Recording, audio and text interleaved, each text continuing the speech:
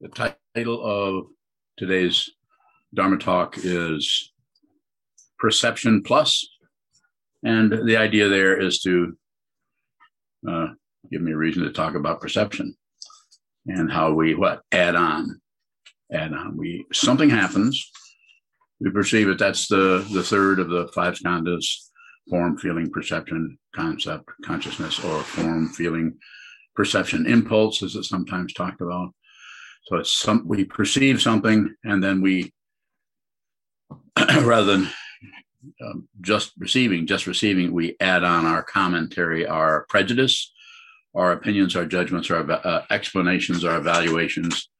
It's like some kind of a gatekeeper happening there. Sometimes this is called the seventh consciousness in the Yogacara tradition, that aspect of the mind that is paranoid, fearful of otherness, fearful of open space, fearful of something being too blatant. What do we do about that? Aware. Just be aware. Don't correct it. If you see that you're doing that, take a front row seat. Just a witnessing. You don't have to be a witness. That's another kind of teaching that other people do.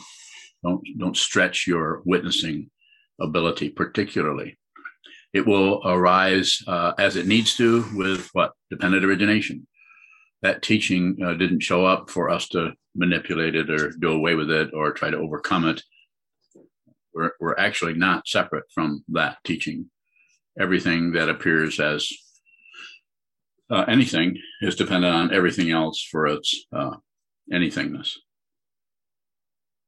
When you sit down on your meditation seat, your chair, your zafu, your seiza bench, your gamden, or whatever device you have under your rear end to hold you up so that you can sit straight and so you can sit symmetrical and so you can take on a fundamental position of just receive.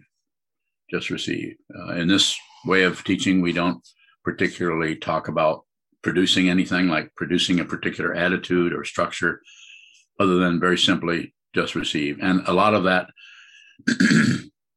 it may start out as trying to receive. And then if you do it long enough, eventually you'll notice how something is blocking this. There's something you are actually, not you, but the quality of dependent origination that shows up as an apparent somebody that is fearful or is hopeful or is shutting down or shutting off or turning away or distracting.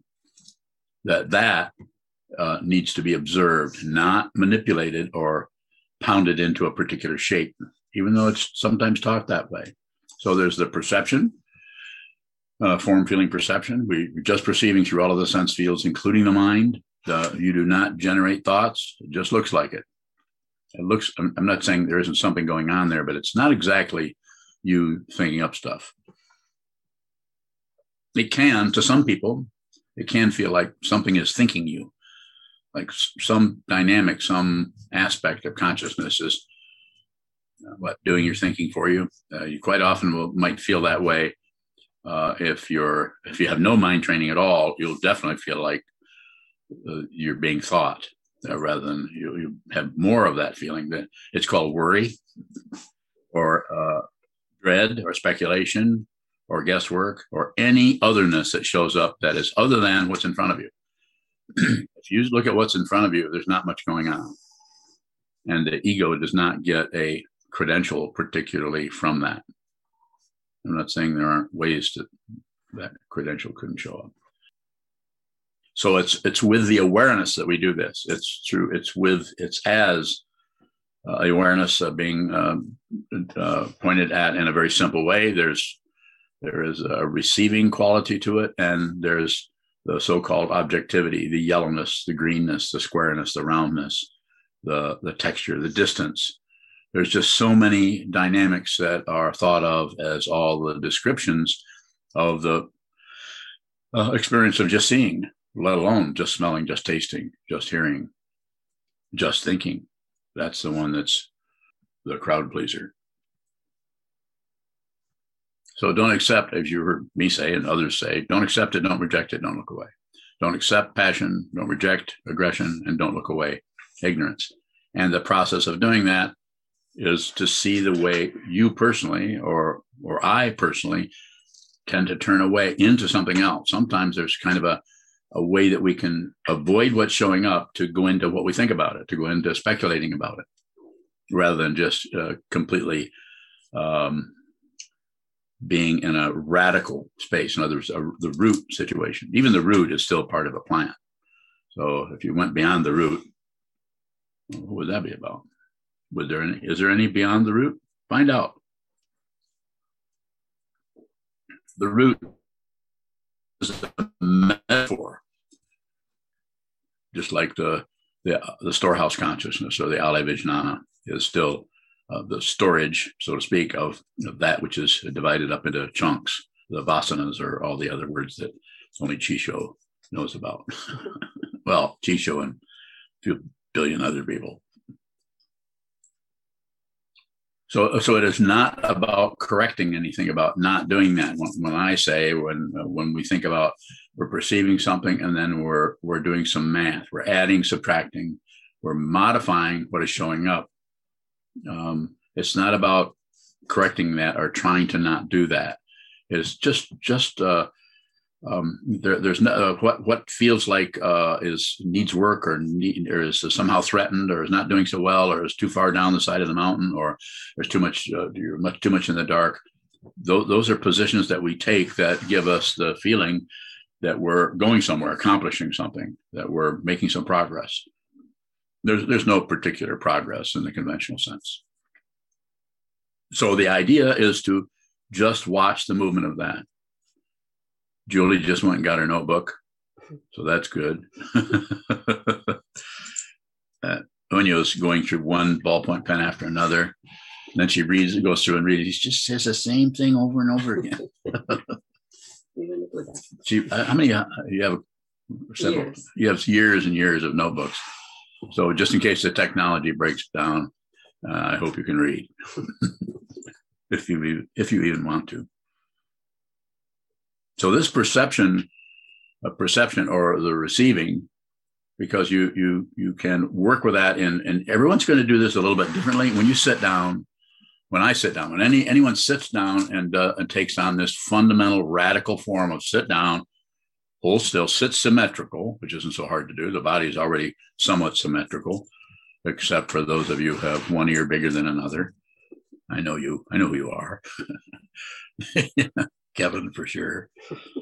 And so sit down and take on an attitude because body and mind are not separate. They just look incredibly separated and give us the illusion that we have control. Just because I can talk and bring my fingers together like this as an expression, or I can just not do that. I can put my hands in my lap. And then that gives us more and more of a controlling connection with the body-mind complex and the seventh consciousness, or the ego mind, or the paranoid mind, or the grasping mind, or the proud mind, or the fearful mind, or the shameful mind, mind, separation.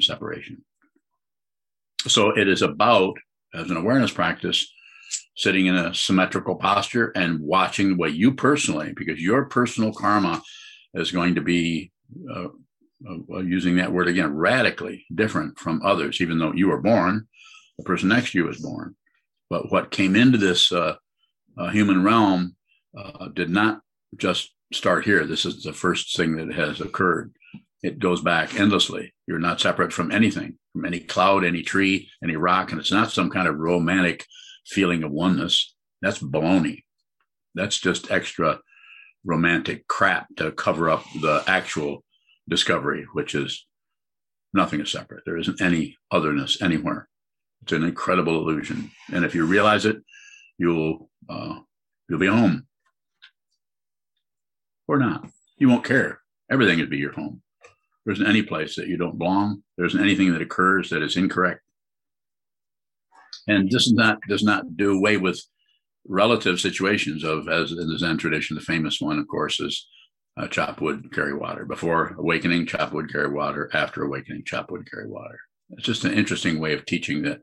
It's like saying what His Holiness the 16th Karmapa Rongjung Rigpa Dorji said on his when he was leaving this realm.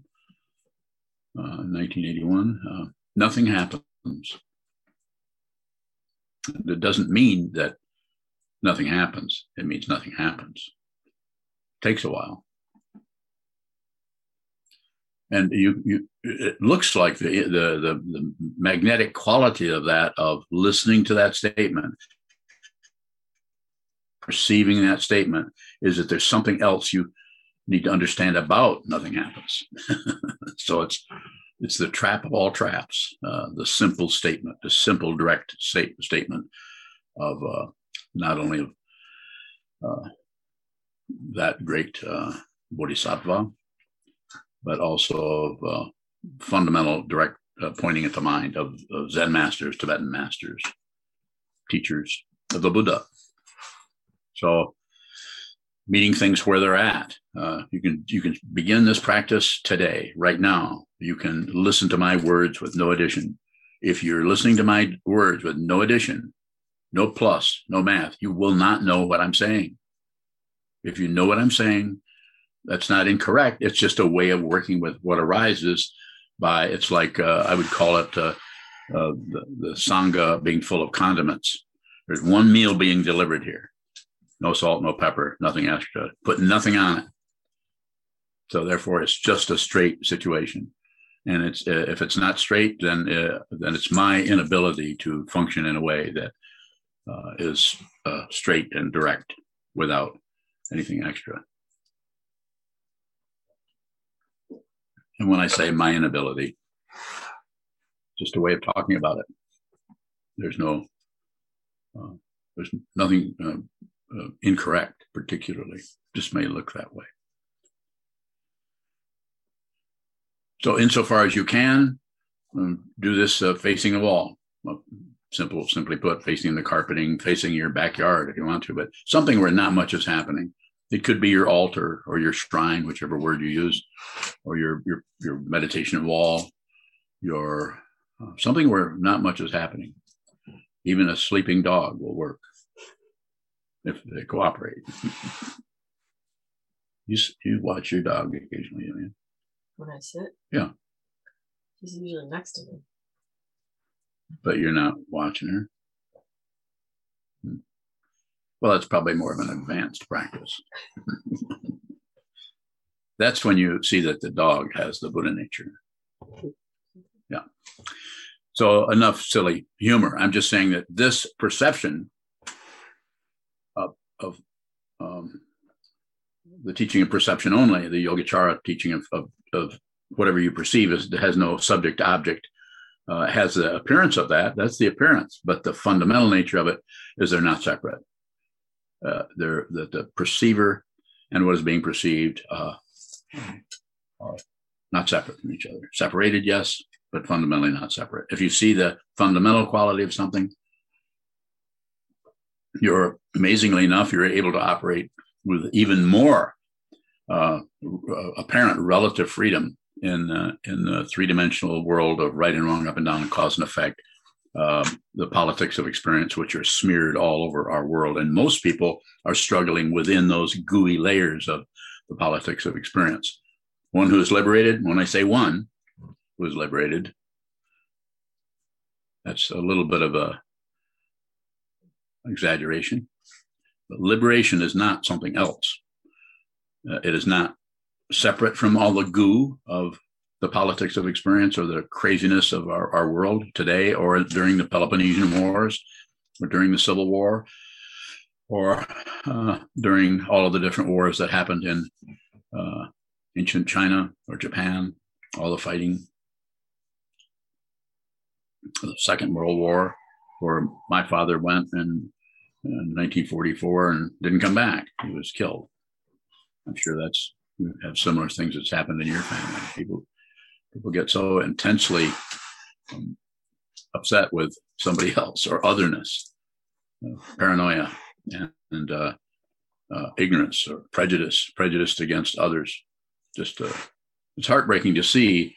And I'm not saying you can't go out and do something actively. You could do that, but the main thing to not neglect, because people will misunderstand and think you're turning into a vegetable or something if they don't do this. So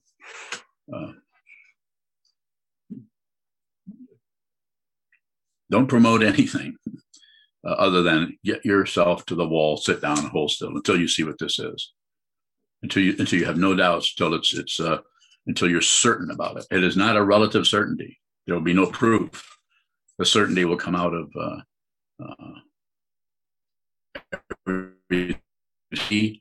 everything you do, every breath you take, everything is preaching the Buddha Dharma. And if I were to translate it into simple words, I would say, not separate, not separate, not separate, not separate, not something else, not something else. In Mandarin, it would be Wobujudao. We're trying to see who understands Mandarin. And they'll say, well, yeah, we understand it. You just can't pronounce it very well. But we don't know. We don't know what this is. That kind of knowing is knowing. That kind of knowing is knowing, because you're no longer contaminated by the hope and fear of trying to be better, trying to improve, trying not to be this terrible person that you've been maybe thinking that you were, as I once did. That feeling has not gone away. This is my understanding. This is what it means when it says nothing happens, nothing changes, because it's not about getting away from certain aspects of relative truth into the ultimate truth. That's really the good truth. That other stuff over there was the bad, the evil. No, they're not separate. That's difficult when you see Anders Breivik kill dozens and dozens of children, but it starts to show up as an understanding when the society there, rather than punishing him and making it even worse, tries to find out how can we fundamentally, my understanding, not particularly how can we fundamentally help this person? So that because this person did something that no one wants to do that. Even the person who's done what happened down in Georgia, killed people. Fundamentally, they don't want to do that, but relatively, they're caught up in the net of dependent origination that has to do with this and that. And he said that, they said this. So it's the obvious form of dependent origination, where if anybody says anything, your thoughts are not your own. Have you noticed? No matter what people say, you're affected by it. It might be to shut it out. I don't believe that. Or it might be to say, that's what I've been waiting to hear. Now, let me hear more of that. Or else we have the other, the curtain between acts closes. It's called ignorance. Ignorance, just a big curtain that comes down, because we don't want to deal with, is it right or is it wrong? We just don't want to look at that, because the hope and fear that arises there, both directions, which are not separate from each other, starts to show up and eats at that area that we've been protecting with our ideas, our opinions, our judgments, and our fear of losing, our fear of death, our fear. If you see someone that's all puffed up and doesn't seem to be fearful, and they're a big bully, they're terrified. They just don't know it. And the reason they don't know it is they just spend 3 minutes, 3 years, 3 lifetimes covering up the fear with aggression. And then it gets romanticized, as it did in ancient Japan, the Romans and so on. You can find it everywhere. My teacher, Chogyam Trungpa Rinpoche, was apparently, I didn't talk to him about it, was used that romanticization. Not bad. And didn't get any help from you other than a nod. Mm-hmm. That romanticization of things in order to manipulate and control people. And of course, the Vidyadhara was trying to plant the Buddhist teachings in this country, and he had to use the language that he ran into. So he didn't set up some kind of magical mystery tour of Buddhism that would cause people to enter into that way of seeing it. He came and learned our language, and he learned it extremely well. He was a powerful, powerful Mahasiddha. I'm happy to respond to question, or I can keep going on. Junshu going. Junshu. A question from William in Marquette. Okay. When I focus on something, for example, if I say flower, fresh, as I breathe and sit, am I becoming more like a fresh flower? Might I be a flower in the afterlife? No. Unlikely. Make no comment. So this is not to say that what you're talking about there might not occur. It might occur on some level. But when I say no, I'm functioning as functioning as a teacher. I'm saying, don't do that. Just receive. Make no comment. And if you do make a comment, then just notice the comment you're making and notice that it came out spontaneously. And because you're actually seeing the root, the actual patina, the cover, this thin covering that makes it look like otherness that is actually dependent origination. If you see dependent origination as it is, you're liberated. And what's liberated? Nothing. There is no liberation. If you think something gets liberated, that's called, what's that called? Delusion. Yeah, delusion. But we have to say something about it because delusion and confusion and pain and suffering is so intense, and we're torturing each other. We're torturing ourselves with our ideas and our convictions and our conclusions and our politics. It's rampant. There are lots of really relatively brilliant people who have no mind training. So it's just a highly polished, sophisticated form of trying to be peaceful by fighting with war. I say, don't go to war, don't go to peace. Take no position. It may feel lonely, more than likely. Further question, William, if you have it. Junsha Bowing, he says, to clarify, if I say it as I breathe, I also say lake, still, mountain, solid, and space, happy, to help me focus while I stare at the wall. Okay, so let's start with this. You don't stare at the wall. Staring at the wall protects you from the wall. It protects you from seeing what is fundamentally the case. As soon as you use that word, you may think, well, I'm just describing what I'm doing. Probably not. So just receive. When you sit, if you get up off the cushion, then do whatever you want. You can do flower, rock, smiley face, bowl of pansies. You can do whatever you want. There's nothing wrong with that. But when you're training your mind, if you're listening to me, and right now you are, you may never listen to me again. And that would not be a mistake. You should do what you need to do, not what I'm saying.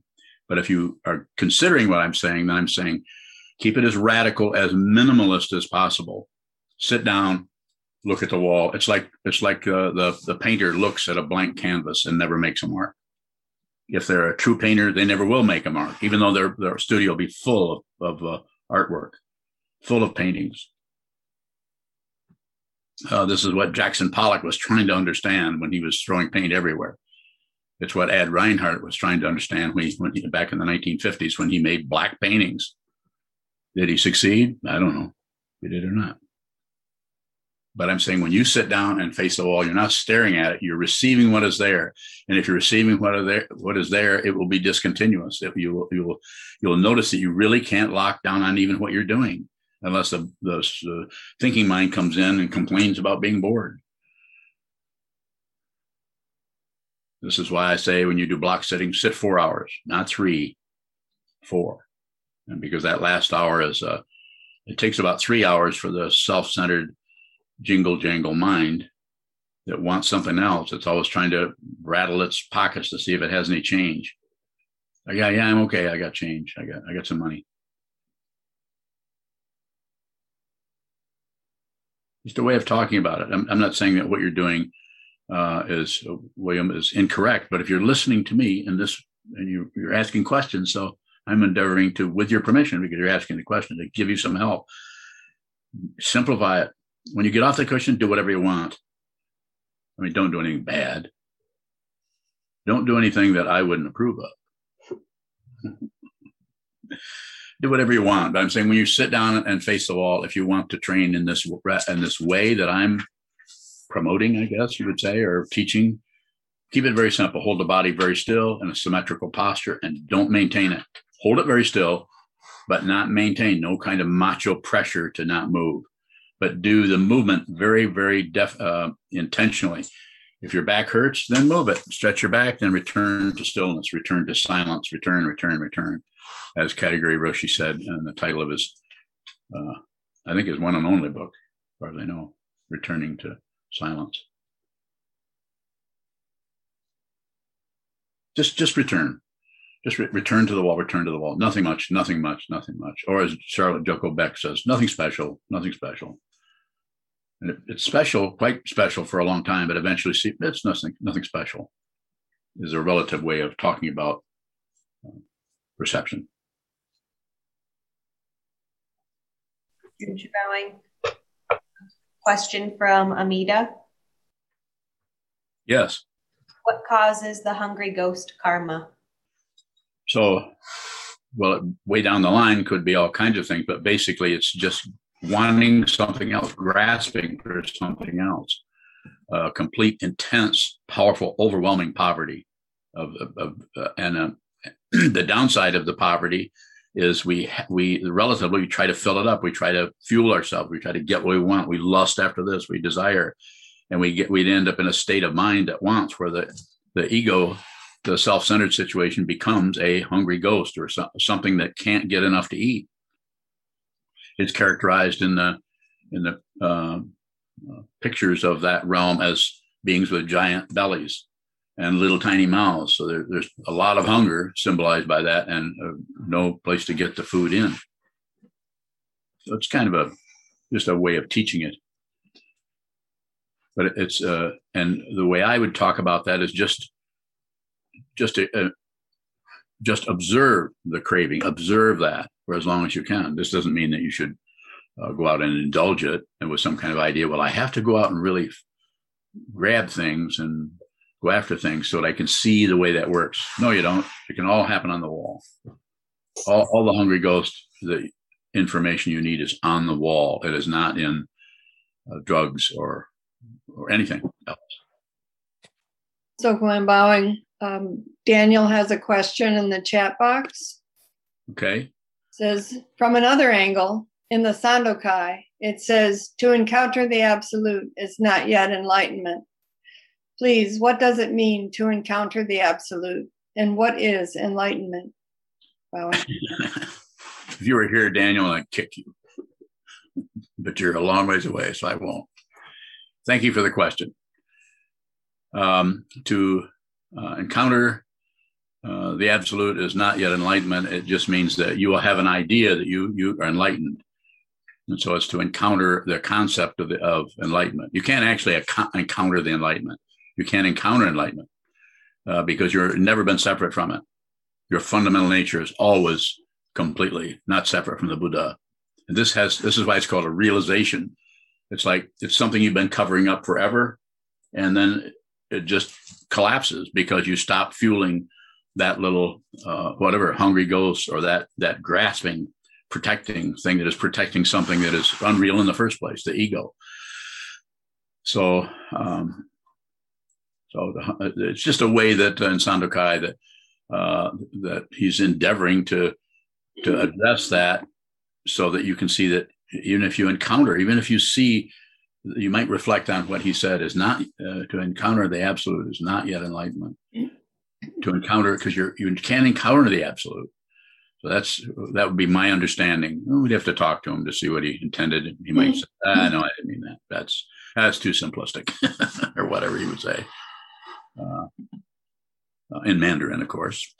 And but then what is enlightenment? It is a word that a strong concept that has all kinds of things. It's like if it were a whale, it would have 1,500 pilot fish hanging off from it, trying to feed off that concept of that idea. But enlightenment, what the word enlightenment is pointing at or endeavoring to identify is complete clarity about the nature of what this situation is, of being a living being, of being with other living beings, all this apparent relative truth, to see that it's fundamentally not something else. It has no otherness to it. It is completely, to have to use words as you do, and you're a Dharma teacher also, so you understand. So you have to use words, but you realize that you're just full of lies. I mean, you can't And so that's one of the difficulties with even teaching the Dharma, because when you start, you realize that you can't really say this. You can't really put this into words. So then because of your wish to save all beings, to be with all things, to fundamentally help others with their difficulty, you say it anyway. It's just that you're not in love with your own speech. I can feel your soft kick. Well, I thought it was harder than that. Yeah, it was soft. I wouldn't kick anyone. Further questions? Bowing. Earlier you said, if you listen to my words without adding anything, you won't know what I'm saying. When you say we won't know what you're saying, does that mean we won't understand the words you're using? You might understand them relatively, but you won't be able to squeeze those words to get a relative result out of it. When I say you won't, you might be able to do that for a while, but you won't be able to find that otherness that is other than what you already know, which is, oh, now I see. Unlikely to happen. If it does, in the extreme, if it happens, it's in the Japanese Zen tradition, it's called kensho, or insight into the unreality of what you thought was here. But it won't last because it is an experience. Anything that shows up as an experience, here's one. What's happening to that experience? It is slowly going away. Maybe if we can try really hard, we can remember it. Excuse me. Junshu bowing. More. If something you say seems helpful to us, is that a misunderstanding? I didn't catch. Could you repeat it, please, Junshu? If something you say seems helpful to us, is that a misunderstanding? It could be. I don't know. I do the best I can. I do the best I can to not interfere with anybody and only teach people with their permission. Because otherwise you have to, it's more about manipulating and controlling people. So your perception, one thing I might say, some person might say, that was really helpful, what he said or what, and then other person say, I have no idea what was said there. And another person, though they would be unlikely to say something, might even think, I don't think that's very helpful. If they did that very much, they wouldn't be around long. They'd go study under someone else. Some studying under Dalai Lama, Thich Nhat Hanh, His Holiness the 17th, all great teachers. They're just a different way that the Dharma is presented. They're just, if you go and read Brad Warner's books, Brad Warner's on Wikipedia. Wikipedia? Yeah, I'm not. I tried to get on there and they say, no, you're not well known enough. I'm thinking, well, how do I get well known? So Brad Warner's on there because he's written many, many books on Zen. I talked to him not too long ago. And he's written books on Zen. And he's famous. I mean, he can go to Europe and they'll set him up and he teaches, and not during COVID season. So, and is that incorrect? No, not at all. Some people are not ready for we're not ready for the Vidyata or Trungpa Rinpoche. I saw people come and listen and say, I can't do this. I can't even understand what he says in Cutting Through. Or he's too outlandish, or he smokes too many cigarettes, or he drinks too much, or I've heard that he abuses people, whatever kind of rumor was going around. So you can't shave away all the difficulty and just have a boat with no barnacles. You can't do that. There needs to be everything that includes itself or that shows up is part of dependent origination. There's nothing to correct, nothing extra. What is there? There's something to be seen deeply, and you can see it deeply by looking at the wall, a way of gazing at the wall, gazing into space. You can look out a window if you want, as long as not much is happening or moving there. Junshu bowing. Yes. How do we see what we're adding on to what we perceive? it's a matter of persistence. You just continue with an attitude of endeavoring to receive, endeavoring to whatever moves, observe that without necessarily having to put some kind of a brass nameplate on it, because that's some kind of a safety thing. It keeps us from looking too deeply into the dark woods, because we start seeing red eyes looking back at us out of those woods, not comfortable. And it's a metaphor for beginning to see those aspects of ourselves that are closed off. This is the Buddha, the Dharma, the Sangha, the teaching person, what is being taught, and the community. That's why you need all three of these on at different times and different levels. Quite often the Sangha might not be ignored, but it's misunderstood as being a bunch of followers. No, the Sangha is just Buddhas everywhere.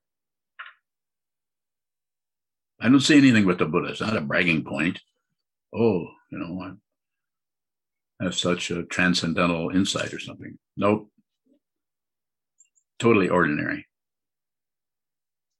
Nice show, bowing. Nice show. Go ahead. Does understanding something mean that we are looking away from what it really is? No, it means you are. You are what you're looking at. It is what you're looking at, and you are not two different things anymore. And therefore, you're liberated. It's a simple word, and the attachment that self-centered mind, ego mind, and the grasping mind has to that is powerful. And it's sometimes that's what you have to deal with in your practice. Someone else might have something else to deal with. It can show up so many different ways, but there's nothing else. So therefore, you're if you're liberated, then you're not going to feel particularly like anything has occurred. You just notice that you might notice that you're not particularly frightened by anything, nor are you completely magnetized by anything. And if you are, then that's kind of curious. That's interesting. I want to go over here and bang my head on that tree. Just a joke. Sorry. I'm sorry. I apologize for it not being funny. Funny to me. Nice show, bowing. So is that understanding the same thing as knowing then? Yeah, it's not, and it's a knowing that is not about items of knowledge, or it's not about a grasping or the fundamental nature of the conceptual idea of non-duality, which is no subject, no object.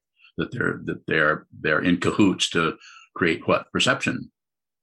So there's no object. The object, you can't have an object without a subject, and so therefore. That's the relative display of that shows up like this, but when it's seen in its fundamental nature, it's not separate. And you can actually be a living being and see this. How do I know? I don't know how else to say it other than I don't know it. I don't know it. If I were to say it at the risk of misleading you, I don't see anything else but myself. That doesn't mean there's some kind of fancy me everywhere and everybody's face looks like this old man. No, it's the extreme differentiation and desire that is compelled to separate and join and ignore, manifested as individual humans everywhere. There's no one else but you in the fundamental sense. But you have to see this. Don't believe anything I say about it. More if you have it, and I show. Nice show, bowing. What is knowing something? If it's, relative truth is knowing this is a piece of wood, and this is a glass of water, and you're a woman, and this is an old man, and people on the screen. This is Zoom, and this is and we're all of the knowing, all of the relative situation. But to know what something is fundamentally or radically at the basis, even beyond the root is still part of the plant, as I said earlier. So it's an area that we're looking into. When we sit down, we're looking at the root of the mind by just looking at what's being received, because that's what roots do. Roots don't sprout leaves. And if they do, it's probably only in South America where weird things happen. So the root is the root is the root. And you look at that, and eventually the the root, actually, you could say it's not a relative thing, because actually when you see the root, you actually see the whole tree. You see everything. You see the trees, you see every bird that's ever landed in that tree. You see every bug that's fed on that tree. You see every lumberjack that's chopped that tree down. You don't miss anything. Nothing is missing. As Kobun says, there's a translation of the Heart Sutra's mantra to the last part of it. Everything all at once. Falling apart, falling apart, falling apart. Nothing to do. Actually, no one there to do anything. Everything all at once. And therefore, with that realization, the whole body-mind complex of what you do and who you're married to or what your relationships are, it's just ordinary. Junshu bowing. Yes. Question from Melissa in Portland. Melissa, what? The other day I mentioned to you that I felt guilt arise during and about my practice. That guilt has since moved. How do I perceive that guilt to better understand it? The guilt has been what? Has moved. Don't do anything with it. You don't have to, this is not psychology. It's not therapy.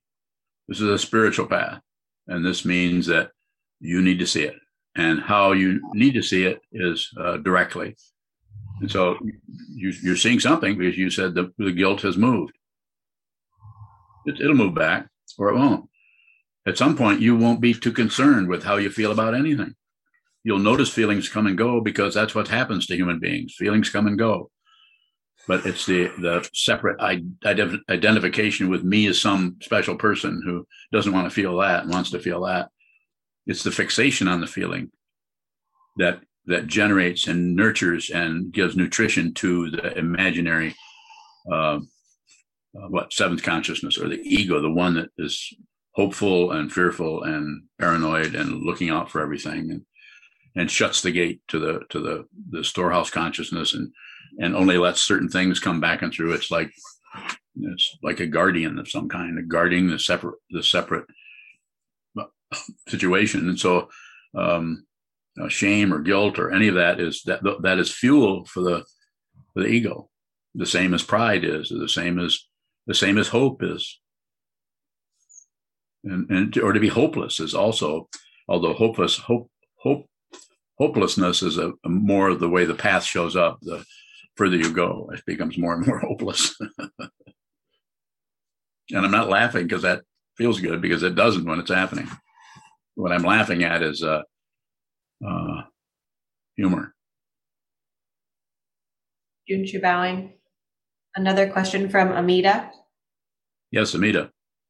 How to deal with my desires because I'm surrounded by many desires. Well, I'd have to know more personally what you're dealing with to respond in a personal way. But I would say, insofar as you can, watch them come and go. Watch them if you don't fulfill them, and if you don't shut down on them, and if you don't ignore them.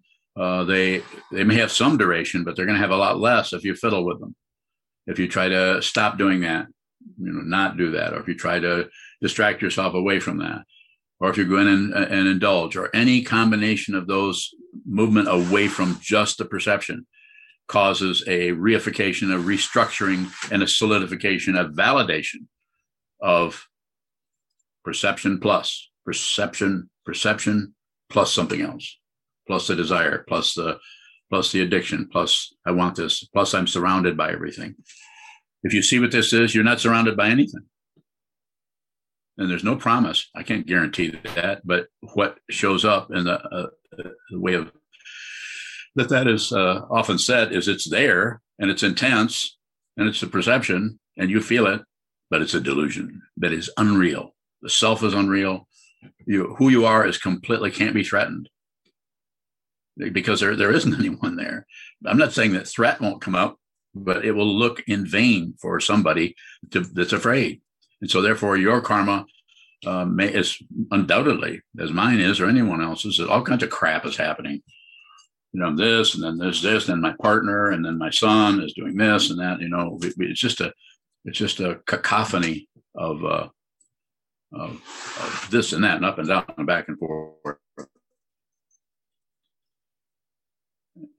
Sometimes they're entertaining. Sometimes it's like the carnival or the circus, especially the carnival, is kind of a somewhat of a metaphor for life. It's like there's the fun house, and then there's the house of horrors, then there's the house of mirrors, and then there's all the 15 or 20 different circular devices like merry-go-rounds, tilt-a-whirls, Ferris wheels that say this is what life is like, and you think this is fun. And we do to some extent. If we see that it's circular, there's kind of something interesting about that. Here I go again. So I would say to you, I think it was Amita, just observe. Insofar as you can, keep it as radical perception so that you radically or fundamentally and persistently and consistently return and just look at the nature of how the mind itself, how the consciousness is working with what arises and falls away. It can be birds outside the window. You can notice, by the time you do this, you'll notice how many different songs a cardinal makes.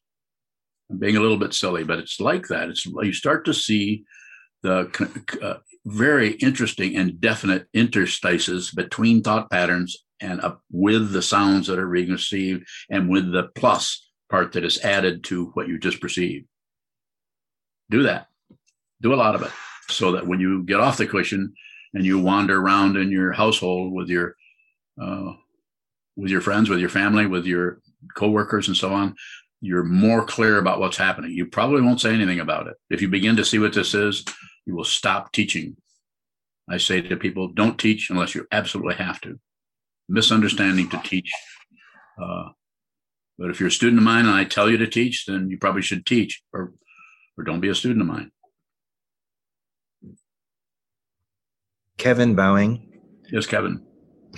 In the stanza earlier in Sandokai, it says, the subtle source is clear and bright. The tributary streams flow through the darkness. If the source is clear and bright, then why the darkness? Because we were afraid of the source. We've shut off from beginning of time. Something has turned about and turned. It's called samsara. So the downside of it, it's turned about. The upside of it is it's like an incredible university. It's an incredible structure of understanding deeply, not just relative knowledge, but understanding deeply the nature of what this is as a conscious understanding of it, which includes what? All the things that used to magnetize us into hope and fear and right and wrong. So, we eventually see that these are just forms arising in the mind stream. And whose mind stream? No ownership.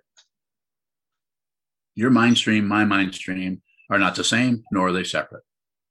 It's the simple way to use the clunky relative language to point at something that is can't be described, but is understood. And you may have to understand that conceptually for a while before you eventually have what's sometimes thought of as a breakthrough. I don't necessarily use that word. So,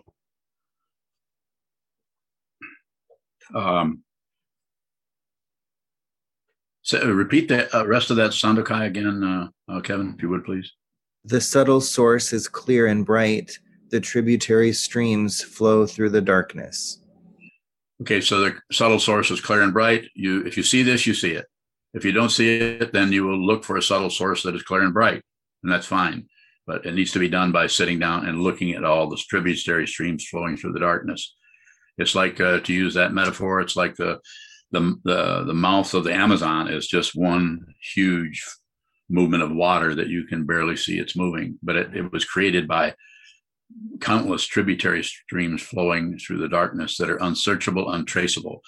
You don't have to go there and try to unravel your past karma or what happened in the 13th century, even though you were doing this or that, according to whatever way that you're perceiving that or going into that area. It's just to acknowledge that where this all came from, whatever this is, tributary streams flowing through the darkness. And I wouldn't say it's a waste of time, but it takes a lot of time to go in and try to figure everything out and then say, well, this caused that, and this stream caused that, and this bumped into that and caused that. Then who's really the culprit here? No, it's just filled with was it culprithood? Yeah, culprithood everywhere. Everybody's to blame for everything. So fess up. And everybody is totally free of any culpability because of dependent origination. That being said, from the relative point of view, the statement I would make is you're responsible for everything. Everything is your responsibility. You need to respond. You need to have the ability to respond to everything as it is, as dependent origination. You don't have to impersonate dependent origination. You just have to stop fighting with it. Don't fight. Don't make peace. Don't make war. Don't distract. Those are the three poisons. And see your true nature. Kevin Bowing, what is the difference between trying to track backwards through these tributary streams versus honoring lineage? Bowing. Honoring lineage is very simple, and it will show up. And the way we do it is through repetition. If you join the monastery, we in the morning, we all the people who are studying there are reciting this lineage, and we've even added in recently through doing some research, created a mother lineage that respects the ancient lineage in ancient India, the Tibetan or the Chinese lineage, the Japanese, the Tibetan, and now the lineage in the West. So we need to acknowledge that because it is a lineage. It does take someone who received from someone else to be able to. It needs to be, as is sometimes said, warm hand to warm hand, a living being. You meet someone who understands this, and you have all the relative teachings that help you support it conceptually. But the fundamental understanding is not separate. So more about that, Kevin, if you haven't. I'm just thinking about how in the art world, provenance is so important, trying to track back to the source, a clean line, but that in our, which is what determines the value of the object, but we can't do that in our own lives. So how do we find what's inherently valuable? I'm the line. I'm the connection. I'm a living being. Both of my teachers are gone. So that's not a credential. It's only a credential if you see it. And if you don't see it, I'm not here to convince you of it. And I would even say, well, do something else then. Go talk to some other guy or some other girl or some other man or woman or some. I've had people come and be students of mine and actually got a good taste of what's going on here and gone back into Christianity. Is that incorrect? No, they just not ready for this. That would be my way of saying it. They might not think that. They might just think, I need to find the one true God. And the only thing I knew is to go and talk to my priest. And this is not incorrect. It might be a little odd or a little humorous, but it's not incorrect. It's someone is aligning themselves with the dependent origination that is showing up. You may be able to do this. You may not be able to. If you're ready to do this, I'm all about helping you. I'll do anything I can do to help you realize your true nature. Have I done that? I don't know. Have I? What is true nature?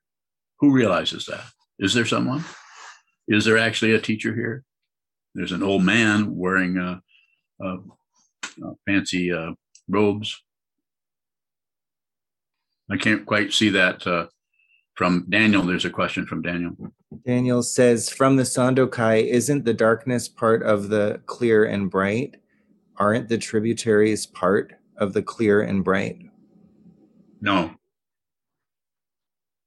Disagree. Say something else, but no.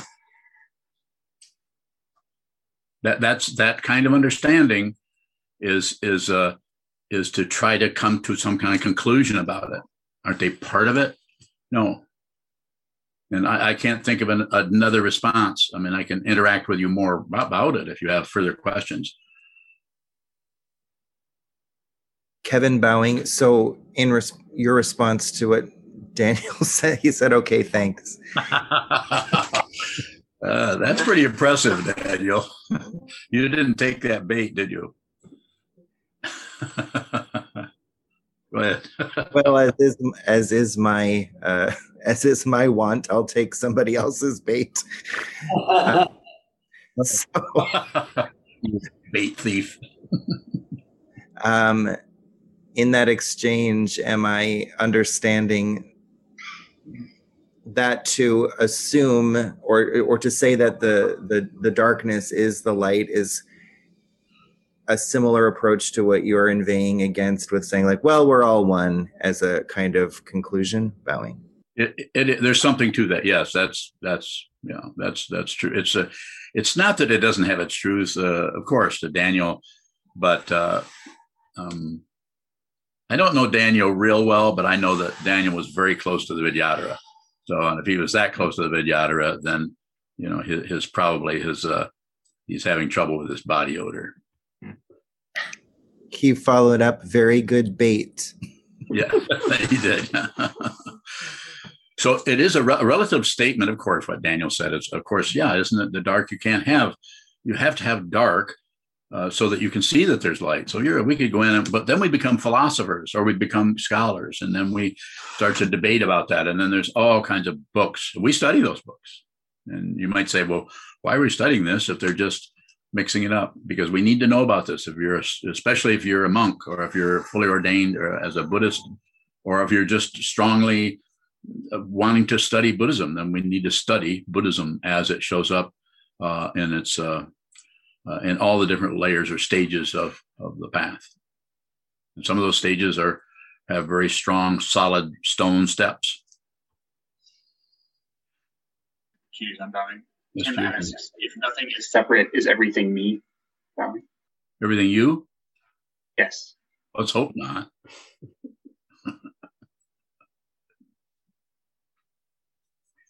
Yeah, to some extent it is, but it's not.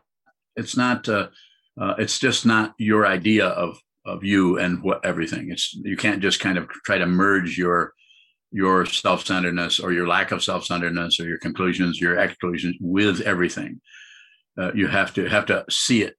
You have to see it, receive it. You have to receive it, and when you receive it, you would not have that question. But you need to have that question so I can say what I'm saying, you're saying what you're saying, I'm saying what I'm saying.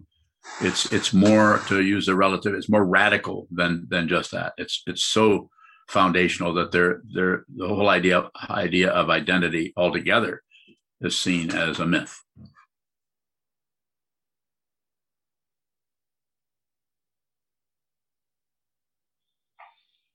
Jason bowing. Yes, Jason. When you were talking to Daniel, you invited him, you put that bait out there, you invited him to ask more questions. I've noticed that sometimes you do that and really invite somebody to ask more questions, and other times you don't. You just kind of leave it there. What inside of you makes you like offer that bait or not offer that bait? Damned if I know, Jason.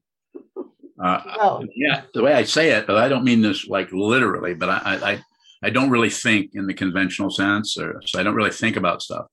So when I say damned if I know, I really don't know. I can say it this way, and this may sound a little fancy, but that's how it looks over here. As I meet, as soon as Daniel asks a question, I meet Daniel where he's at. Everything else is, you could say it just goes away, including my own thoughts, my own ideas, my own feeling about wanting to make sure that I answer Daniel's question in such a way that Daniel likes me or thinks I'm enlightened, or that you all think that I'm enlightened. There's some kind of manipulation of that. So we all experience some of that. It depends on who it is and how it shows up. And so meeting someone where they're at, just like with Kevin's question, if Jen or David or Sokoan or anyone were to ask questions, the same question, it would be so much because you're no longer objecting to or agreeing with or ignoring dependent origination. So there's no more personality happening. So the person is hearing what they need to hear. And it's not because I'm such a brilliant fellow and I think, let's see, how could I fundamentally help Daniel? No, I respond and I hear what I'm saying at the same time he does. So it's not impulsive. It might be, if there was a relative word, it might be more like spontaneous. It's like seeing the colors on the canvas or hearing the music and knowing exactly what needs to come next, if anything. It's like no longer the arts are a kind of manifestation of relative truth that you get to play with. You get to bring very limited, somewhat limited, a few colors on a canvas, and you get to use those in such a way that it's like you're a ruler. And this is what people like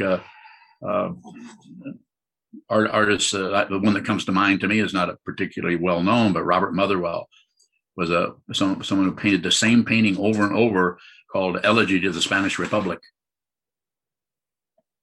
And yet it always looks there's a circle here and an oval here and then a line through it, and it's black and gray. And he just painted that over and over and over again.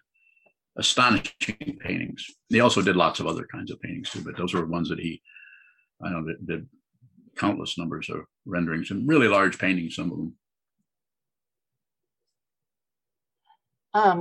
Was there,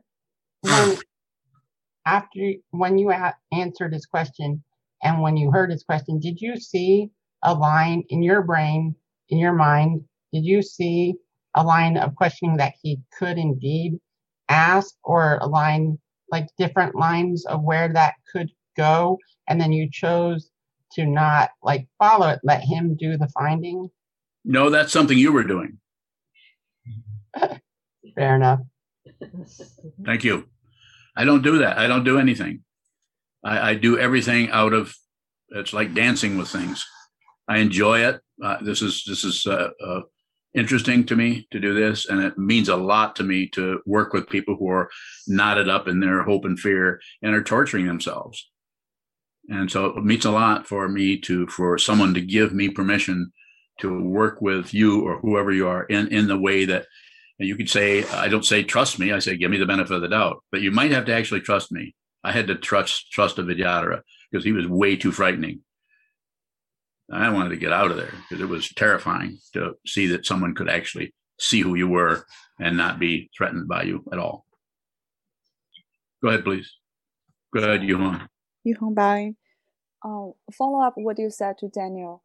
Isn't nothing separate? Isn't darkness part of brightness and vice versa? Sure. Yeah, it is.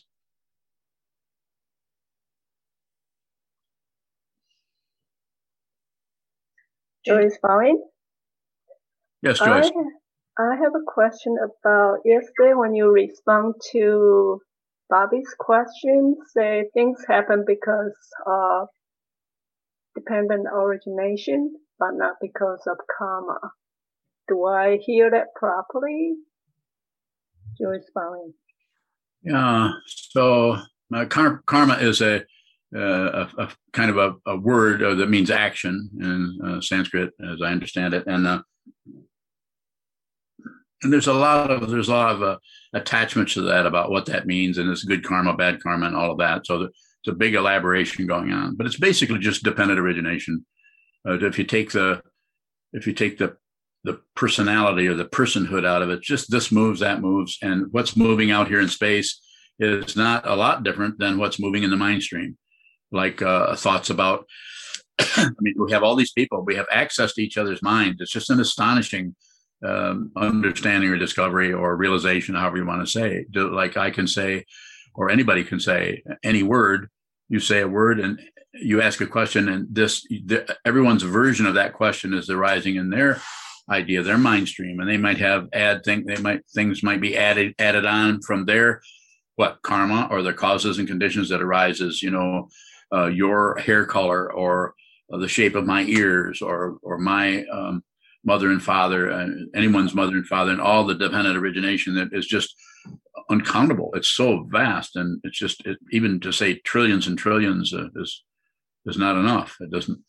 So this it looks like this, moves through space and it runs into something that stops it. But then a third thing happens. Sound. So we have a gong that makes no sound. We have a stick that makes no sound, but brought together. We have a third in a different dimension altogether, not the dimension of an object in space, another object in space, But those two things come together, just like the vocal cords, and create sound. And the conflagration, communication, cooperation. What's that last one? No, not compassionation. Conspiracy. I knew it was a C word. Everything gets together to produce something else. And usually that something else is something you crave, I crave, we crave. And this is true with Buddhism. It's true with the spiritual path. And this is why I think it's good if you are interested in seeing your true nature and seeing what this is before your body mind goes back into the elements, which it will. You might want to look at the mind. I can't do it for you. No one can. The Vidyadhara couldn't do it for me. He knew that. And that took me years to see what he was telling me when I met him face to face and asked him very pointed questions about what I was going through. He didn't say much, but what he said stayed. And I reflected on it year after year after year until, along with sitting practice, I stopped having that question.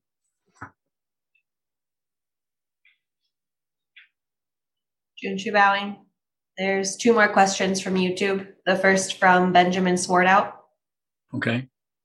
Are there stories that arise when you see what moves? Is the new story just continually transforming into a new story?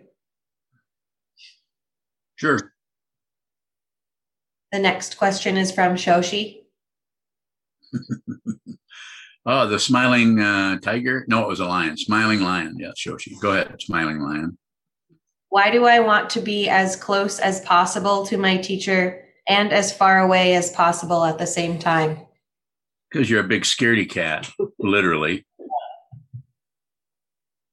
Because you get, as it says in the tradition, you get too close to the teacher, you get burned. Get too far away, you don't get enough heat.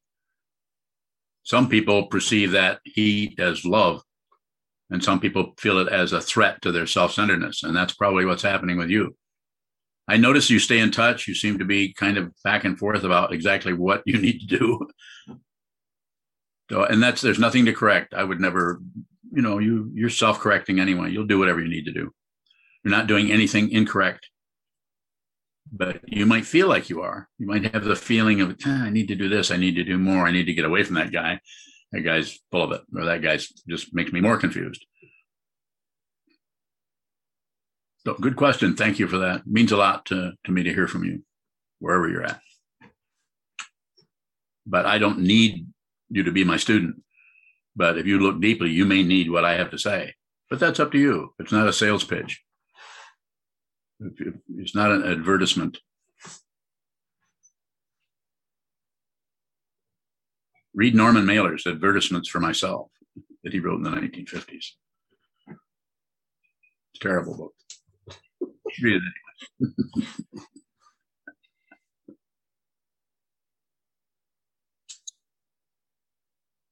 Is there a final question? Is that what you wants to know?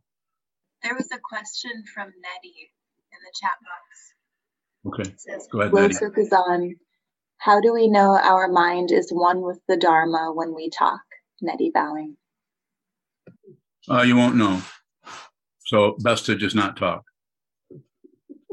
Really, I'm being silly. Just don't, Naitan, don't say anything unless you have to. Just receive. Your mind can't help but be one with the Dharma. It just may not show up as that aspect of the truth or the Dharma that is fundamentally helping others, fundamentally serving others, fundamentally dedicating one's life to others. The illusion of doing that is that you're doing that is powerful, but the actual doing of that there'll be no credential there. There'll be no reward. As long as you're looking for proof or results, this is the relative truth, and it's very valuable. You need to, in order to fly to the moon, which looks like such a big deal to people. You need a bunch of science. You need proof, and we need proof as far as the COVID thing. We need proof as far as global warming. Of course, they're all highly relative structures, but the ultimate situation is the idea of proof. There becomes less and less relevant to the situation. It's more about what you actually perceive without any math. When he was looking at me as if to say, you done? done? Or We have an afternoon of interviews. she says I have an afternoon of interviews, so she's trying to save me to. What are you trying to save me from? The interviews? From collapsing. Oh, from collapsing. Yeah. I'm not about to collapse. Please rename. I will remain. Okay, so now we're going to do the what? Oh, we're going to do that in the monastery. Is there anybody in the monastery? Oh, there they are. Okay, get with it.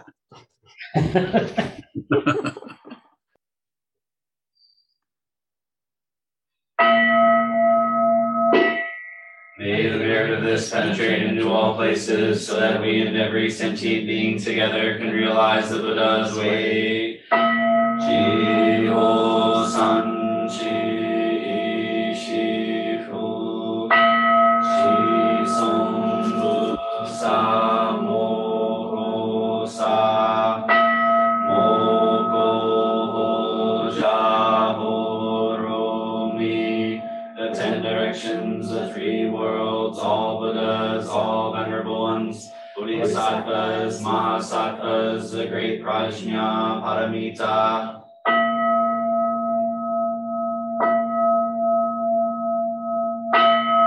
O Buddhas and Bodhisattvas of the 10 directions and the 3 times, please hear us. Please come down out of the light and protect Sokukoji Buddhist Temple Monastery, our Sangha, families, friends, and visitors. Heal everyone who is unhappy, sick, or suffering, and fill them with light. If you value the teachings of Sokuzan, and you would like to support his teaching work and the functions of Sokukoji Buddhist Temple Monastery, which also supports monk and practice residents, please consider giving a donation by visiting our website at sokukoji.org.